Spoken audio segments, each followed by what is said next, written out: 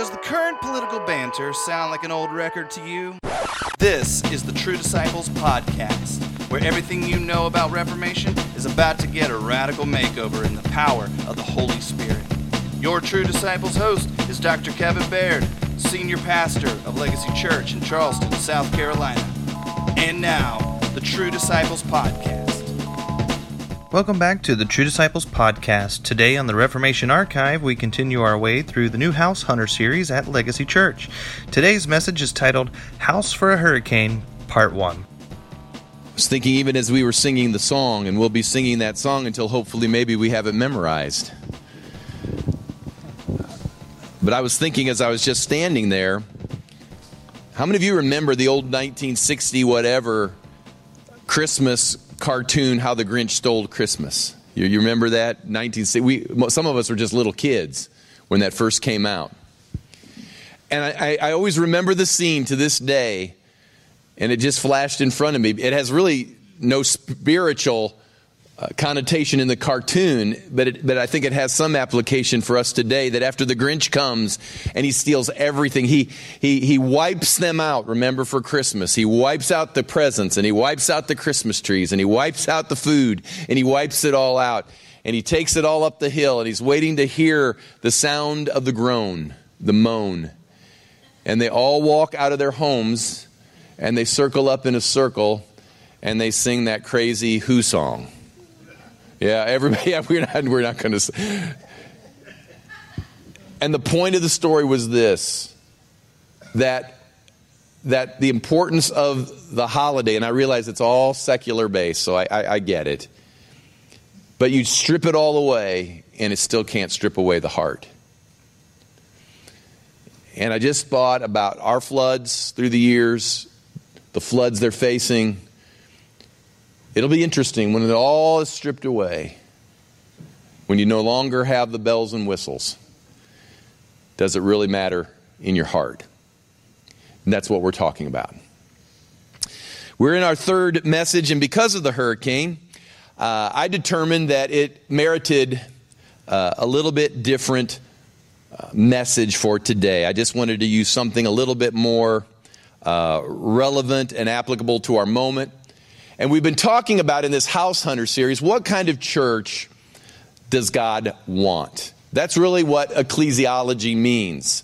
It's the study of the church and church practices and why we do what we do, and not so much what we want, but what does God want, and what's the church that He's looking for. And so today, because of the stressful week that so many people have faced, are facing, and will continue to face really in the days and weeks ahead, I decided I wanted to talk this morning on what I've entitled A House for a Hurricane. A House for a Hurricane. I want to read some familiar passages out of Matthew's Gospel, chapter 7, beginning with verse 24. I want you to listen to this because you want to talk about speaking to the moment. Jesus said these words. He says, "Therefore, whoever hears these sayings of mine and does them, I will liken him to a wise man who built his house on the rock. And the rain descended, the floods came, and the winds blew and beat on that house. And it did not fall. For it was founded on the rock. But everyone who hears these sayings of mine and does not do them will be like a foolish man who built his house on the sand." And of course, it goes on to say that when those rains came, and when those flood waters rose, and when the winds blew, it blew it all away. Now, because of the crazy week of this hurricane, I wanted to do what I called in this sermon series an excursus. Do you know what an excursus is? Some of you might, some of you may not. That's the good thing. If you hang around me long enough, hopefully we'll expand your vocabulary a little bit. It's really okay. Rush Limbaugh said it for years. If you could learn a few extra words, it probably would up even IQ. So excursus. You know, in the back of every book that you read, or I shouldn't say every book, but a lot of books, you'll have certain things at the end. For example, at the end of a book, you may have an appendix. You know, not the appendix here, the appendix in the back of the book, or an index. Sometimes there's an addendum, and these things are adding information or things you might like to know. Endnotes may come at the end of a book as well. And excursus is the fancy name, hear me now, excursus is the fancy name for a rabbit trail. It's a rabbit trail that you go on if you're a writer or an author in a book because you really wanted to go down it, but it didn't have time to do it in the regular writing. And so today I'm running down this rabbit trail already in the midst of House Hunter. A storm came, and whether that storm be a hurricane or a natural disaster or even a man-made act, perhaps of terrorism, a storm reveals weaknesses, problems, and neglected areas in people's life. Is that not true? A storm will show us exactly what area needs to be addressed, even in cities, in states. My wife, Beverly, does it well. Both my wife and Beverly work at a place they've mentioned on occasion. It's called The Tides. It's down in Mount Pleasant. I know this is on Facebook Live, so I promise I will not out anybody in that area. But The Tides is this upscale condo place that basically has people of means. Most of the folks that live there are people of means. I don't know that they're all millionaires, but they have to be close, I would imagine, to live in that place. But they're people of means. And it's interesting that even when you're a person of means, as they were getting ready for the hurricane, because I was watching and listening to all that you guys were doing, it's interesting that even people of means and having money perhaps in banks and in markets and all the things that they may have it in, it's interesting that when storms come, even for them, it exposes their areas of weakness. Money doesn't even get you out of a storm. In fact, the vast majority of time, most of us, not even millionaires, but they would be included, most of us feel like we're pretty self-sufficient, we're autonomous, we're independent. We're also a little bit demanding. Is that not true? We're kind of demanding as a people. Think about it. Just be honest. You can be demanding at times. We all can be. I can be demanding. Don't look at me like I'm never demanding. I can put you in a storm and we'll find out how demanding you are. We're pretty sophisticated, we feel like. We're self-made until a storm shows up. And when a storm shows up, all of a sudden we have to live outside of our isolated, cloistered lives because we're going to have to drive a car on an interstate with a million other people bumper to bumper. All of a sudden our cell phones won't work because everybody's trying to use their cell phone at the exact same time. All of a sudden we find out that who are we going to call to help us because we don't have anybody else's cell phone number. Everything's great until a storm hits. No one needs anyone until you're in a storm. I had a wonderful person, well-intentioned person, because if they're watching, now that we're live, I know a lot of folks watching, and I would never embarrass anybody. They were certainly well-intentioned. But they just had texted me asking if it was possible to relocate a person here in town who was in a trailer. And the reason they needed to be relocated was because they were just in a situation and they were poor and other things and they didn't have any connection in any way, shape, or form. And it's interesting, they never needed any connections in any way, shape, or form until what? A storm. And all of a sudden when a storm shows up, I find out I really don't know anybody. And I haven't been around anybody. And that really is the fruit of isolation. In fact, it's interesting to me that here in America, as I was watching all the news reports, in fact, I was watching just after the storm kind of subsided, there were people ready.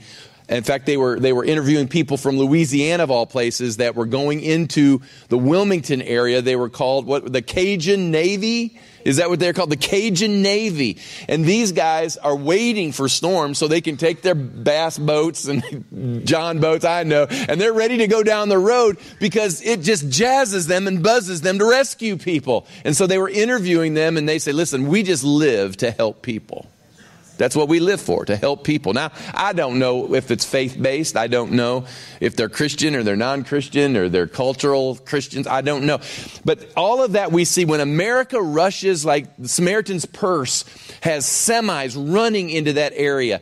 There are other organizations that aren't even faith-based that are starting to do things. And even our government, as slow as our government can be and as frustrating as our government can be, even when our government moves in, all of these are indicators of a fruit of a Christian worldview that I understand that's diminishing. We're living in postmodernism, but it's still the residue of our Christian ethic that existed in this country for years. That is, when some tragedy happens somewhere in our nation, watch as people mobilize to go try to bring some help into that area. Now, our problem is in postmodernism, it's no longer really about helping, it's really all about me. And that's the problem with postmodernism. And as decade after decade continues, it's going to be less and less probably of a feature, I think, of finding people that help. Now, I'm glad there are people that help. But it's interesting how less and less are probably stepping into it. And it's interesting how that doesn't necessarily affect those that want to be disconnected. In fact, I think Christians should help people if at all possible.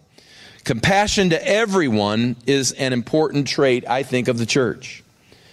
But that being said, I tell you these stories simply because I find it fascinating how faithfully the church responds. The church responded to Katrina. The church responded to the Houston area when it was flooded. The church responded here at Abundant Life when it was flooded. We could go down all the different storms and tragedies. But it's interesting how all these things take place, and yet people are so reluctant to connect. Now, we're going to deal with in later messages about connecting to local churches and how do I connect. And you may not know this, but you have to connect to the universal church too. Most people think they don't have to even connect to the universal church. They're just just automatic, and it's not automatic. And I'll show you in Scripture how we connect to that as well. But it's interesting that when you're connected to a church and when you're faithful to a church, you may face a storm, but you don't face the storm all by yourself. And I think this is probably as good a moment as any to practically remind us why it's so important to be connected. I don't know how it works with everybody, but I just kind of watched us. It's amazing how many people start texting, hey, do you have somewhere to go? Someone with you? Where are you guys? Are you leaving town? Hey, give me, make sure we know where you're at. And all of a sudden, there's this network that begins to just develop as to care and some form of connection. And in this ever-increasing, technologically expanding era we're living in, it's interesting to me how we have so many ways to stay connected, and yet at the same time, we're finding ourselves ever the more isolated. Our relationships are with screens. This is not a bad thing because I can keep track of people and I can talk to you and catch up with you. So I'm not against it. In fact, right now my grandson's on my screen patting his tummy. I like that. But most of us, that's our relationships. And so I want to talk just a little bit on this area and just ask ourselves, why just won't we connect? This is really practical today. I'm not dealing with all the deep mysteries of ecclesiology. I just want to get super practical because right now there's a storm. And right now, again, I'm just using North Carolina because it's so close as an example. We're going to find out if it was really a smart thing for people not to have a faith-based connection because they may be hanging for a while. Church will help them. Church will reach out to them, I'm sure, in that area. I'm sure they will. That's what Christians do. Let me tell you what Christians more than anybody know what it's like to be used. Everybody wants the church when they need the church. Nobody wants to participate in the church when it's time to participate. I want to ride in the wagon. I just don't want to pull any wagons. I want people to minister to me, but God knows I can't reach out to anybody. I want your doors to be open when I want them to be open, and I want them at certain hours when I want those hours, but other than that, I really don't care much. I could go down that road, couldn't I? But that's postmodernism, and it's affected believers as well. Why won't people connect? I'm just going to give you a few quick things because I promised I wasn't going to keep you long, and I'm going to keep that. Number one is people won't connect is because of real or perceived hurts or wounds. People say, I've been hurt. I've been hurt in the church. Well, probably, I've always said this when people say, I've had a bad experience. If you've been in church life for 2 weeks, you've had a bad experience. It's people. You can be glad your pastors. I mean, I've had bad experiences every week for 40 years in church life. That's a part of it, people. And that's why people, they go, I don't want to be a part. Number two, erroneous theology. A lot of people think they don't have to go to church. And we'll deal with connection and faithful, but they just say, I don't really have to go to church. I can worship Jesus anywhere. And you don't understand, if the Lord commands you to gather and you're not gathering, then you're in disobedience. And to him who knows what is right and does not do it, to him it is sin. So I just blew out I don't have to go to church, didn't I? Thank you again for tuning in to the True Disciples podcast. Please be sure to subscribe for future updates and to catch up on past episodes.